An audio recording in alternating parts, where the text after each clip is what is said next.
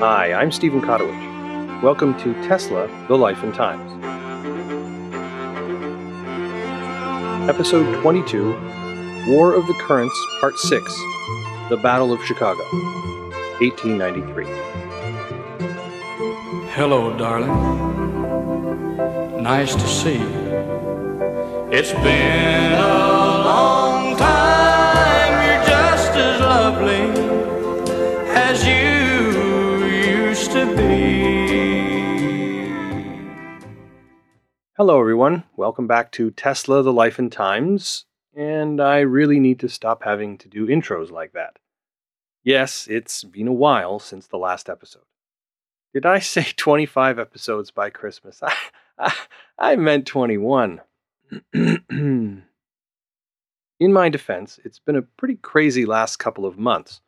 Not only was there Christmas and New Year's, but there was the birth of a baby, travel for work, fencing, fighting, torture, revenge, giants, monsters, chases, escapes, true love, miracles. Fire and brimstone coming down from the skies. Rivers and seas boiling. 40 years of darkness, earthquakes, volcanoes. The dead rising from the grave. Human sacrifice, dogs and cats living together. Mass hysteria. So I'm back now at long last. Thank you for your patience and for the messages checking in to see if I was dead. But over the break, as I've considered my schedule and how often on average I've actually been managing to get these episodes out around all the other stuff going on in my life, I think it's time for me to finally accept the fact that this is not a twice-monthly podcast, but rather a once-a-month kind of thing, at least for the time being. So, I'm recommitting to producing one episode a month for the rest of 2019. I think that's achievable. And since I missed January, I will try my darndest to get an additional episode done this year to make it an even 12. Should circumstances change and I find myself with more time or flexibility, although with 3 kids I'm not sure that's going to happen for another 10 to 15 years, I'll look at ramping up production. Given the pace of my episodes over 2018, I don't think you'll notice too much of a difference, and hopefully you'll have at least one episode a month to look forward to regularly. Again, if I find the time, I have some other things I'd like to do, like setting up the show with its own webpage under the teslapodcast.com URL, rather than just having it direct to a subpage on my own website. That will help with SEO and searchability in Google. And I'd also like to look at some options for people to help support the production of the show, since the Canadian dollar doesn't go quite as far as it used to when you pay for hosting in US dollars. Again, all this requires some time to actually implement, so for now, I'll just have to keep you posted. Now, as we do each time, before we begin the episode, I wanted to thank all those who joined our Tesla Life and Times Facebook page since last time.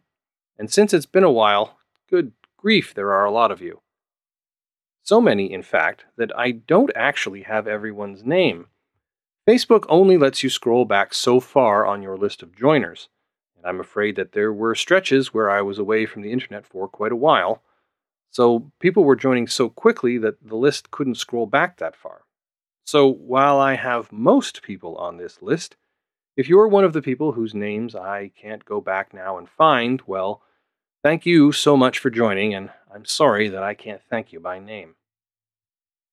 Those that I can thank by name include Michelle Biro, Al Allen, Red Wallace, Mark Phelps, Ted Charette, Tony Grant, Cornell Adrian, Andre Breton, George Dimitris Moulas, Sheetal Modi, Christina Giriomen-Kate, Susan Holt, Jonathan Rocker, Asad Gam-Ami, Farhan Ashraf, Karam Draudi Nudlab, Simone Abreu Freitas, Norma Marie, Fernando Mania, Francis S. Lestinga, Gio Manzoni, Maria Sharonak, Eric Boucher, Haley Cornier, Owen Ul Hassan, Oda Chipman, Mark Liu, Linda Neves, Maxi Mus, Mohammed Umer Mahmoud, David Lester, Daniela Kakala, Emilio Basil, Thomas Hall, Michael Weiss,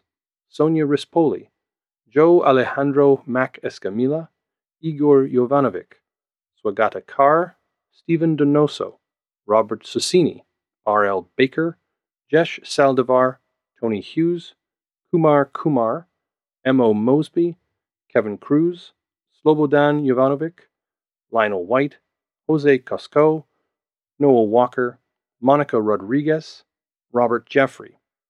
Also, there were a couple of people whose names posted in non-Western character sets, so I plugged them into Google Translate, and I hope the results are accurate. Merdad Nouri and Nicholas Kerbelski. And based on Facebook stats, there are now listeners in 45 countries. I see some additional hits from other countries when I look at my stats on the website, so I don't think this is a complete list. Apologies if I miss your country, and double apologies if I've missed your country and your name at the same time. But, according to Facebook, listeners come from the United States, Canada, United Kingdom, India, Serbia, Italy, Mexico, Norway, Turkey, Philippines, Pakistan, Sri Lanka, Brazil, Germany, Greece, Croatia, Australia, Bangladesh, Morocco, Netherlands, Poland, Azerbaijan, Bulgaria, the Czech Republic, Algeria, Finland, Ghana, Hungary, Indonesia, Ireland, Isle of Man, which I don't know why it counts as its own country, Jordan, Latvia, Myanmar, New Zealand, Peru, Portugal, Thailand, Taiwan, Ukraine, Argentina, Colombia, Laos, Romania, and Costa Rica. And shoutouts this time go to Robert Jeffrey, who recommended the podcast via Facebook. I really like this podcast. I binged on the first episodes, and I'm always stoked to see a new episode released. I would recommend it to anyone. It's witty, entertaining, and well thought out. Thanks, Robert, and I'm glad that the comment feature finally worked, as I know you said you were having some trouble. Tony Hughes also recommended us on Facebook. Very detailed and informative. The information about other world events that happened in the same year of the current episode is a nice touch as well. Started listening to this on my first shift at work, and now I'm on episode 15 on my second shift. Keep them coming. Much appreciated, Tony. And thank yous for iTunes reviews go out to Air Sea Land from the US, who says, "Thank you for taking my interest in Nikola Tesla and turning it into a full-time addiction." Eric Hutchinson, also from the US, says, "This is must-hear content about the life and times of Nikola Tesla, cleverly woven into the fabric of history. A flawlessly produced and extremely entertaining podcast. Great job, Stephen. When can we expect Musk, the Life and Times podcast?" Well, I do have plans, but it's not actually about Elon Musk. It's about the history of the men's fragrance. Listener Auror Horcrux from the US, who I'm going to go out on a limb and say is a big Harry Potter fan, says, "I got to this a week ago and finished it this morning. I hope this continues. I like the fun facts. I like the birthdays and deaths. I can't find fault except that I'm all caught up now. Thanks." And apologies to fellow Canuck T-Page22, who left a 3-star review on iTunes saying, "Made it 10 minutes in, got annoyed by the random sound bites." Yeah, okay, I can see that, especially for the first episode. T-Page22, if you're still out there, I hope you'll press on. Most episodes aren't as drop-heavy as that first one. I always assumed the drops might annoy some people, and fair enough, they're not for everybody. To be honest, the reason I include them is that it's kind of how I hear all this in my head as I'm writing each episode. I'll read something in the sources, or I'll write something that triggers some random reference from deep within the recesses of my brain, and, well, I figured I'd put that into your brains too, along with all of this info about Tesla's life. When this whole series is done, and since we're 22 episodes and 18 months in and only at 1893, who knows how many episodes from now that might be. Remember, Tesla dies in 1943, so we have another 50 years to go. When all this is said and done, I've toyed with the idea of using the core audio, devoid of goofy sound effects, to produce a YouTube version of the series in the style of a Ken Burns documentary. You know, using still photos of people and places, slow pans and push-ins, some gentle background music from the era. It's easy enough to do. Again, I just need the time. So, T-Page22, if you're out there, maybe would that be more to your liking? Anyway, for those of you who have stuck with the show through the goofy sound effects, what do you think of the idea of an eventual YouTube spin-off version of this podcast? Shoot me an email or a tweet to let me know. And if you haven't had a chance to leave a rating or review either on Facebook or wherever you happen to get your podcasts, I hope you might take a minute to do so now. Each of those reviews and ratings helps the show become more easily findable in searches, and the more ratings and review a show has, the more likely someone who just stumbles upon it might actually take a chance and listen. And if you know someone who loves podcasts, I hope you'll recommend this one to them. Much like books, nothing sells a podcast like word of mouth. Thanks for all your help. So, where were we? Yes, the Chicago World's Fair of 1893.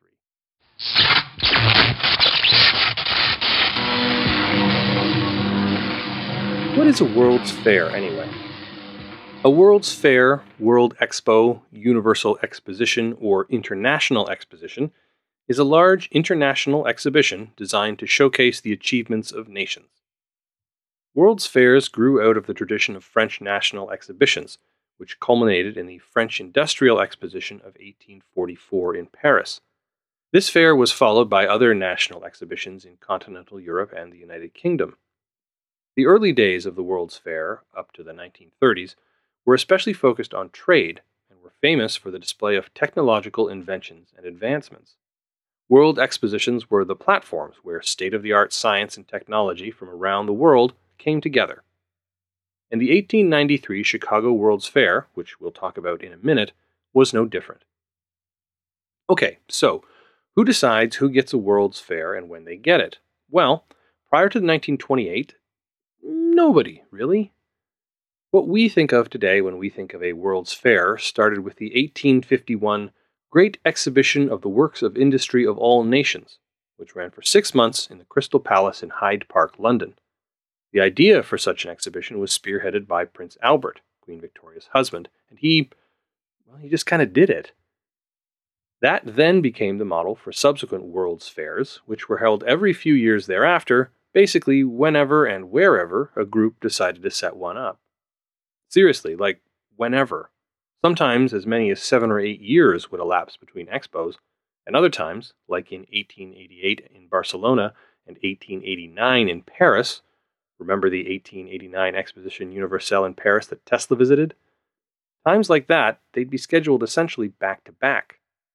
So when in 1890, the United States decided to hold a World's Fair in 1893 to commemorate the 400th anniversary of the discovery of the New World by Christopher Columbus, which is why it was called the Columbian Exposition, they just kind of did it.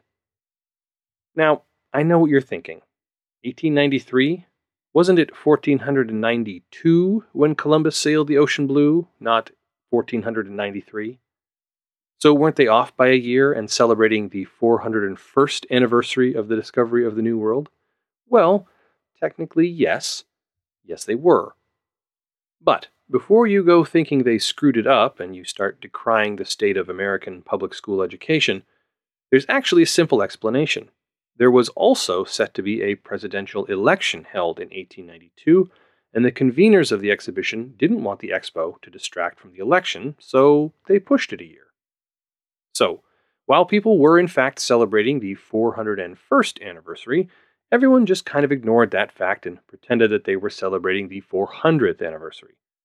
It's kind of like how everyone celebrated New Year's 2000 as the start of the new millennium when, technically, it didn't actually start until 2001. Because as everyone knows, since there was no year zero, the millennium doesn't begin until the year 2001, which would make your party 1 year late, and thus quite lame. And since I know you're wondering who won, the presidential election of 1892 was a rematch of the closely contested 1888 election. Running were Republican incumbent Benjamin Harrison, who won in 1888, and Democratic challenger and former president who lost in 1888, Grover Cleveland. But this time, it was Cleveland who was victorious in 1892, and by winning, Cleveland became the first former president to be returned to the office after a defeat. And that's your fun fact for today. The World's Columbian Exposition was held in Chicago. So, why Chicago? I mean, there was a competition. They didn't just, pick Chicago's name out of a hat. Chicago beat out New York City, Washington, D.C., and St. Louis for the honor of hosting the fair. But in retrospect, it almost had to be Chicago. Chicago in the 1890s was already America's second city. As of the 1890 census, Chicago passed Philadelphia to become the country's second largest city by population, after New York. It had risen like a phoenix from its own ashes, those being the ashes of the Great Chicago Fire of 1871, and the city had not only rebuilt since then, but had actually doubled in population between 1880 and 1890. Mark Twain once described Chicago as a place where, quote, "they are always rubbing the lamp and fetching up the genie, and contriving and achieving new impossibilities." Chicago was the up-and-coming American city at the time, the city of possibility. It was the city that many thought might soon surpass New York as America's premier metropolis. Chicago was America's central railway depot. It was the hub of 36 rail lines that crisscrossed the country. Commodities were a key part of its economy. Chicago was America's grain broker, lumber yard, and meat packer. It was soon to become its most productive forger of steel.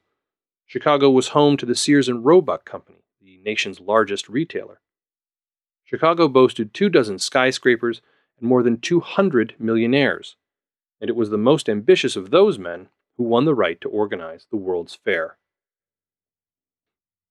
As part of the grand plans for the World's Columbian Exposition, electric light, that marvel of the age, was to play a major part in the design of the fairgrounds. And so, the Expo opened up bids to light the fair. You'll recall from last time that in the late 1880s and early 1890s, George Westinghouse was wrapped up in trying to save his company, so he was too busy to pay attention to the call for proposals. Instead, the newly formed General Electric Company under Charles Coffin, as virtually the only other player in the market, was only too happy to submit an extortionate bid to light the fair. In mid-March 1892, General Electric submitted a bid of $38.50 per arc light for 6,000 lights, or approximately $1,100 per light in 2019 dollars. In vivid contrast, just the previous October, World's Fair officials had paid a third of that price, just $11 per arc light, to Chicago Edison, before Morgan's trustification, to light the fair construction site for night work. The fair committee, not liking to be gouged, promptly sidestepped Coffin's $38.50 bid and worked out cheaper arrangements, $20 an arc light, or $550 today, with several smaller firms that were not part of the GE Electrical Trust. The local papers gloated, "Cannot rob the fair," and "Cut a high bid in two, electric light combine humbled," and "Euchred the Trust, exposition directors ahead," read some of the headlines. But the fair needed dynamos to power the lights, and when a call for tenders went out, Coffin stuck to his extortionate ways. He submitted a bid of $15.78, or $435 in today's dollars, per horsepower. These dynamos tended to be in the 250 horsepower range, so each one would run a whopping $3,900, or $107,000 per dynamo in today's currency. Once again, irate fair directors simply went around GE and were able to secure a deal with a small firm for dynamos at a budget-friendly $2.50 per horsepower, roughly $70 today, making each dynamo only $625, or just over $17,000 apiece in today's money. By April 1892, a year before the World's Fair would open, the committee opened up bids for the biggest and most important of the fair's electrical contracts, the 92,000 outdoor incandescent lamps that would light the fairgrounds for 6 months. But by April 1892, there were really only 2 firms big enough to make a bid on that scale, General Electric and Westinghouse. And with George Westinghouse still working to save his company, Charles Coffin was only too happy to place an unopposed bid for the lighting contract, believing he could essentially quote whatever price he wanted. So imagine his indignation when, on April 2nd, after bidding had closed, he discovered that a second bid for the lighting contract had been received, not from the Westinghouse firm, and not even from an electric lighting company. Instead, the GE bid was opposed by the South Side Machine and Metal Works, run by an otherwise unknown businessman named Charles F. Lockstead. General Electric's bid was for $18.50 per lamp, $510 today, or a total cost of $1.72 million $1893, a staggering $47.5 million today. Southside Machine and Metalworks bid was nearly two-thirds cheaper, $6.80 a lamp, or $190 today, for a total cost of $625,600 in $1893, or roughly $17 million today. Who was Lockstead? People wondered. Could Southside Machine and Metalworks be trusted to do the work? Could they actually pull it off? No one was sure. This, apparently, included Lockstead himself. No sooner had he lodged his bid than he reached out to George Westinghouse, asking his help in fulfilling the terms of the bid. The timing, it turned out, was perfect. Westinghouse had finally dug himself and his company out of the hole. With the recapitalization of the Westinghouse Electric Light Company, Westinghouse was flush with cash and looking to take on his only real rival, General Electric, under Charles Coffin. The World's Fair bid provided the perfect opportunity. George Westinghouse had always envisioned the whole United States, and ultimately the whole world, illuminated by alternating current. The chance to have his company show off his system capabilities to the world for 6 full months at a World's Fair, well, the opportunity seemed tailor-made. It wasn't about money for Westinghouse. It was about exposure. And if he got a chance to stick it to Charles Coffin in the process, well, what a nice perk that was. Agreeing to join forces with Lockstead, Westinghouse informed the committee that Westinghouse Electric Light would be joining and guaranteeing the Southside Machine and Metalworks bid. Thus began the latest campaign in the War of the Currents, the Battle of Chicago. It's worth noting that, at first, not even his own people believed Westinghouse could win the bid. Mr. Westinghouse startled us by informing us that he was going to Chicago, Illinois to get the contract, recalled Westinghouse draftman E.S. McClelland years later. No one took him seriously in this venture. None of us dreamed that he would be successful in this mission. But Westinghouse was undeterred. He called his public relations man, Ernest H. Heinrichs, to his office. "Do you know any newspaper men in Chicago well?" Westinghouse asked. Heinrichs replied that he didn't. So Westinghouse dispatched him to Chicago with orders to meet some. Heinrichs was going to lay the groundwork for Westinghouse's side of the story. Though he was without contacts in Chicago, Heinrichs did have an old friend in Pittsburgh who worked for the Associated Press. They hopped a train for Chicago, and using his friend's AP connections, they made the rounds of the local newspaper offices, introducing the Chicago Press Corps to the Westinghouse story. In the meantime, Heinrichs later wrote, Mr. Westinghouse himself arrived at the Auditorium Hotel, and no time was lost in taking the newspaper men to see him. His magnetic personality, his affability, his genial manner and straightforwardness completely won the entire press. The Chicago reporters, already inclined to dislike the Edison Electrical Trust, embraced George Westinghouse, painting him as the scrappy underdog in the story and the only one who would give Chicago a fair deal. Seeing he faced competition after all, Coffin dispatched his surrogates with a reduced bid of $6 per light, $165 today, which slightly undercut the Westinghouse bid. However, Coffin's decision not to make the updated offer himself incensed the Chicago Press Corps, who over the course of weeks called Coffin out in their newspaper columns over such shabby treatment and his transparently greedy original bid. The clamor only stopped when the fair's president, the Dickensianly named Harlow Higginbotham, announced a new and final round of bids due in early May 1892. The Chicago Times headline pretty clearly gives away that particular paper's preferred candidate. It read, "We'll underbid the trust. Mr. Westinghouse promises to make electrical fur fly." And so it was that on Monday, May 16th, George Westinghouse and his lawyer Charles Terry arrived at the World's Fair's offices, where 24 other men had assembled for the reading of the bids. Charles Coffin, however, was not among them. Instead, he dispatched Captain Eugene Griffin, a second vice president for General Electric, along with 2 Chicago area managers. The bid box, a sealed, locked iron box, was opened to reveal once again only 2 bids. General Electric's was read aloud first. They proposed a DC-only bid of $577,485, or an AC-only bid of $480,694, a third the price of their original bid earlier in the year. Westinghouse's bid was next. The first proposal was for a combination DC-AC bid at $499,559, undercutting the GE bid by about 13%.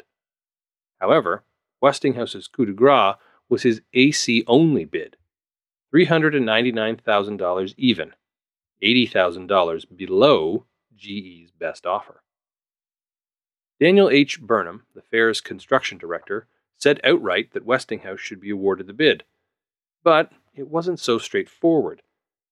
As at least one later memoir claimed, there were among the committee members General Electric stockholders who were determined to see the GE bid succeed. The committee retreated to a locked office where they remained until well after dark. At 7 p.m. that evening, the exhausted committee adjourned until morning. As they all left, Westinghouse said to a Daily Inter-Ocean reporter, quote, "There is not much money in the work at the figures I have made, but the advertisement will be a valuable one, and I want it."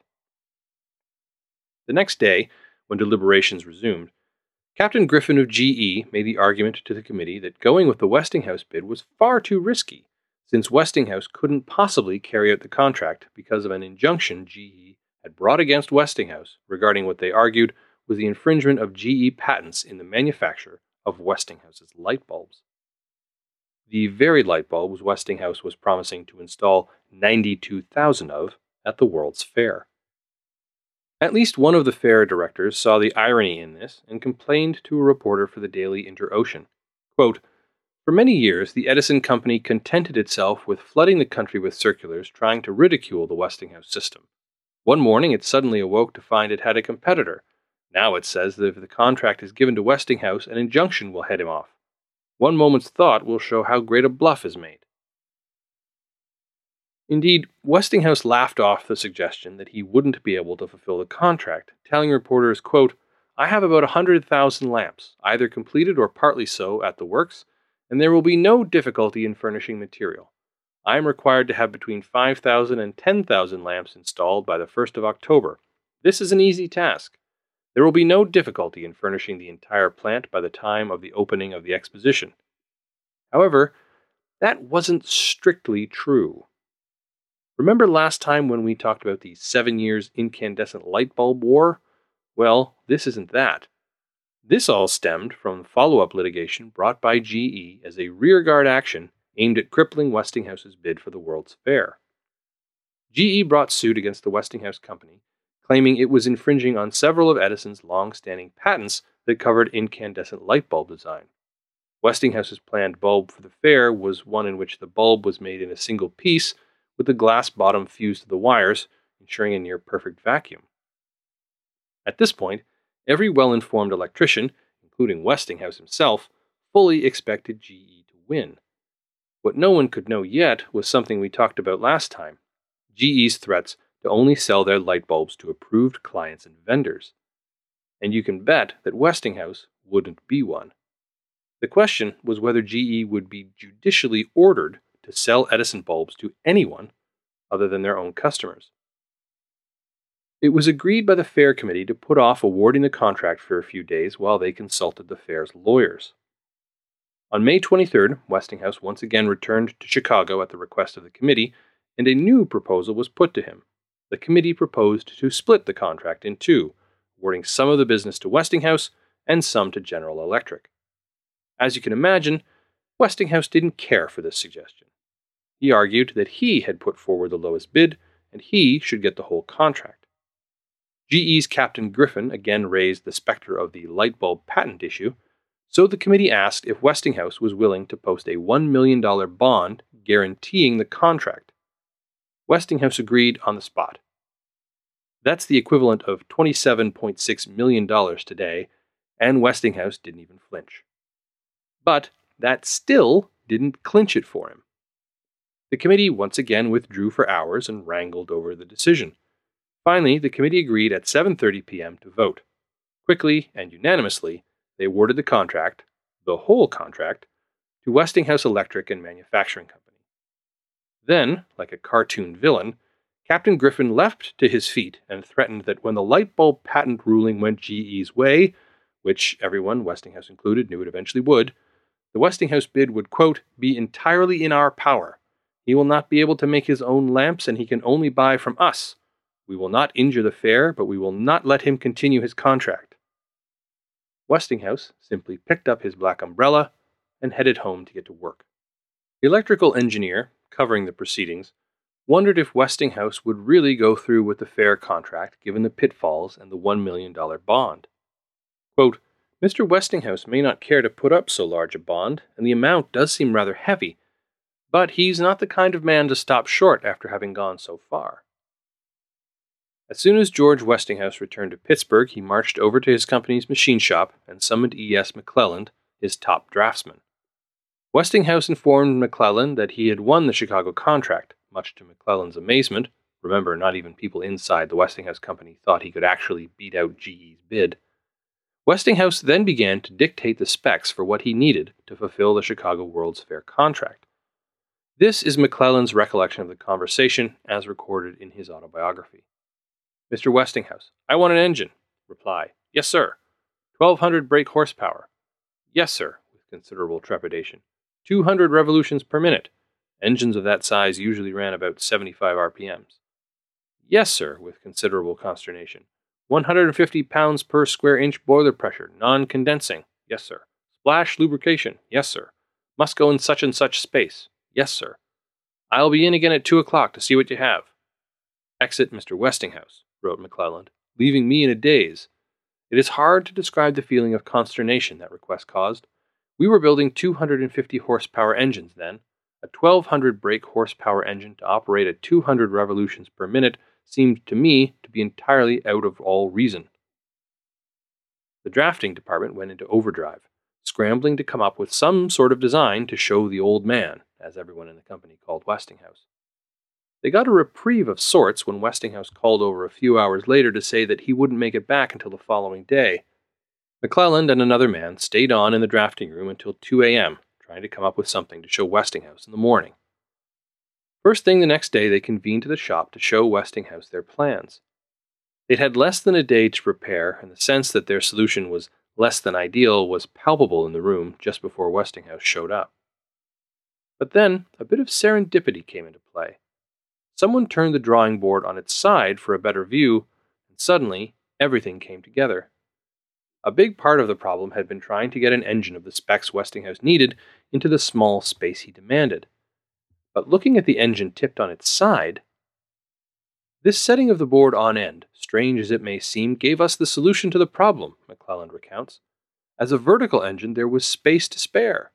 With this solution flashed upon our minds, the leading engine draftsman seemed to be electrified and became wildly enthusiastic. Westinghouse strode in, looked over the now vertical plan, and said, "How soon may I have 4 of them?" And so the Westinghouse team committed to powering the Chicago World's Fair with new and untried electrical machines and steam engines of a totally new design. No pressure. Westinghouse, of course, also had the little issue of how to provide 92,000 bulbs to the fair without infringing on the Edison light bulb patents. While he'd brushed off the concerns of the committee back in Chicago, the truth was this was a major hurdle for the company, and one that didn't have an easy or apparent solution. In truth, quote, matters were critical, not to say dangerous, wrote his friend and biographer Henry Prout. The need for such a lamp was immediate and urgent. Combing through the company's patent holdings, Westinghouse pulled out a light bulb design that he did hold rights to and that did not infringe the Edison patents. It was called the Sawyer-Mann Stopper Light, and it used a 2-piece design with a low-resistance filament sitting in an iron and glass stopper that was fitted like a cork into a glass globe filled with nitrogen and then sealed. The stopper could be removed and burned-out filaments replaced, and it skirted Edison's patents, which were all based on a single-piece design. The 2-piece Sawyer-Mann design wasn't nearly as good as the Edison bulb, but it didn't have to be. It just had to be good enough to fulfill the contract, get through the World's Fair, and be a useful stopgap until the Edison patents ran out in 1894. Westinghouse, who was, remember, himself an accomplished inventor and engineer, personally tinkered with the design of the Sawyer-Man bulbs for some months, perfecting it to the point where it could be manufactured in vast quantity. Westinghouse set up a glass factory in a section of the Westinghouse Air Bright Company in Allegheny and went there daily to teach the operatives running the grinding machines how to make the stoppers perfectly snug for the lamps. E. Keller, Westinghouse's World's Fair manager, recounted Westinghouse's, quote, own enthusiasm at having overcome a great obstacle. He was bubbling over like a boy. He explained the operation of the grinders, and I saw that the men seemed imbued with the idea that this was a game to beat an opponent who held all the aces, and that they were having a lot of fun doing it. He had a sort of magnetic influence on the workmen. It certainly was a great delight to realize that, in spite of what seemed a hopeless situation, the boss was going to furnish lamps without paying tribute. He certainly lifted the worry from me. So, in October 1892, when the courts ruled in GE's favor, as everyone, Westinghouse included, expected that they would, George Westinghouse was able to laugh off the decision's impact on his business. Having anticipated it, we shall not be hampered by it, he told the New York Times. Our business has been arranged with a view to this happening. The patent sustained has almost expired anyway, and furthermore, such developments have been made in the electrical world in the last year or two that the decision is shorn of much of its effect. Westinghouse placed an ad in the very next issue of Electrical Engineer for the new stopper lamp. The magazine, in an editorial comment, noted that because the new style lamp could be almost entirely machine-made, it would be cheaper than an Edison lamp.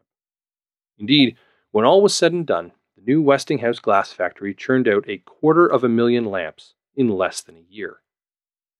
At this point, I imagine Captain Griffin of General Electric, who could not make good on his earlier threat, I imagine him jumping up and down and shouting, "My plan would have worked if it wasn't for you pesky kids and that pup named Scooby-Doo." But, and I'm sure you knew there had to be a but, that wasn't the end of GE trying to torpedo the Westinghouse contract for the World's Fair. In November 1892, GE asked a federal court to stop Westinghouse from making Edison-style bulbs. Westinghouse had continued to do so on the sly.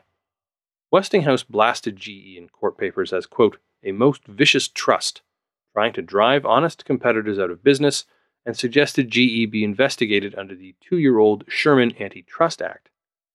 Westinghouse demanded that the court force GE to sell their competitors' light bulbs.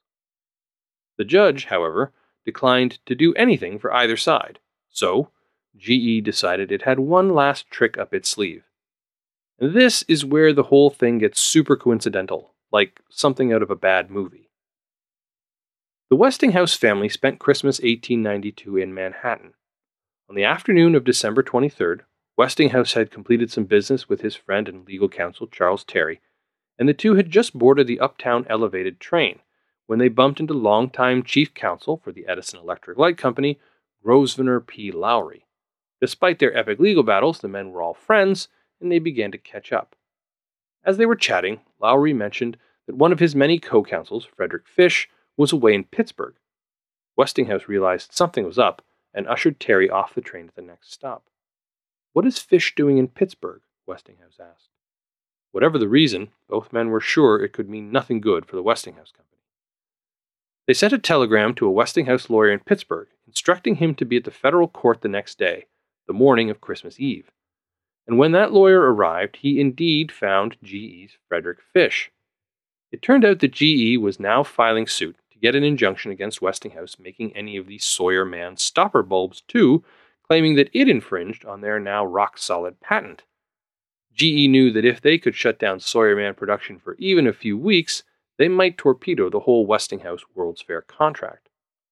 But with a Westinghouse lawyer on hand to object, the judge decided to put off a decision until the new year. Once the case was reconsidered in early 1893, the judge quickly concluded that the stopper lamp did not infringe on the Edison patents. As a Westinghouse biographer summed it up, although more or less harassing warfare was kept up afterwards, this unexpected proceeding in court so far cleared the way for Westinghouse that he was able to proceed with the manufacture of his lamps and carry out his great undertaking at Chicago. Oh, gosh. Next time, There will be a brief ceasefire in the War of the Currents while the nation enjoys the world's Columbian Exposition. We'll look into the building of the fair itself, the myriad new inventions, innovations, and products that the fair gave birth to, and we'll see Tesla's inner showman shine forth once again as he hosts what would become a series of legendary demonstrations of the power of alternating current. Thanks for listening to Tesla, the Life and Times. As always, please spread the word, recommend the show to a friend, or share links to the latest episodes via your social media. It really does help. Please take just a minute to go to iTunes or wherever you get your podcasts and subscribe to the show and leave a rating and review like the ones I mentioned at the top. As reviews come in, I'll be sure to do a shout out as a thank you. Past episodes can be found at www.teslapodcast.com. You can sign up there for our email list. You can keep up to date about the show on our Facebook page, and you can also always contact me directly via email at tesla@kotowich.com or on Twitter with the handle @ourmancotto. Thanks for listening. I'm Stephen Kotowich.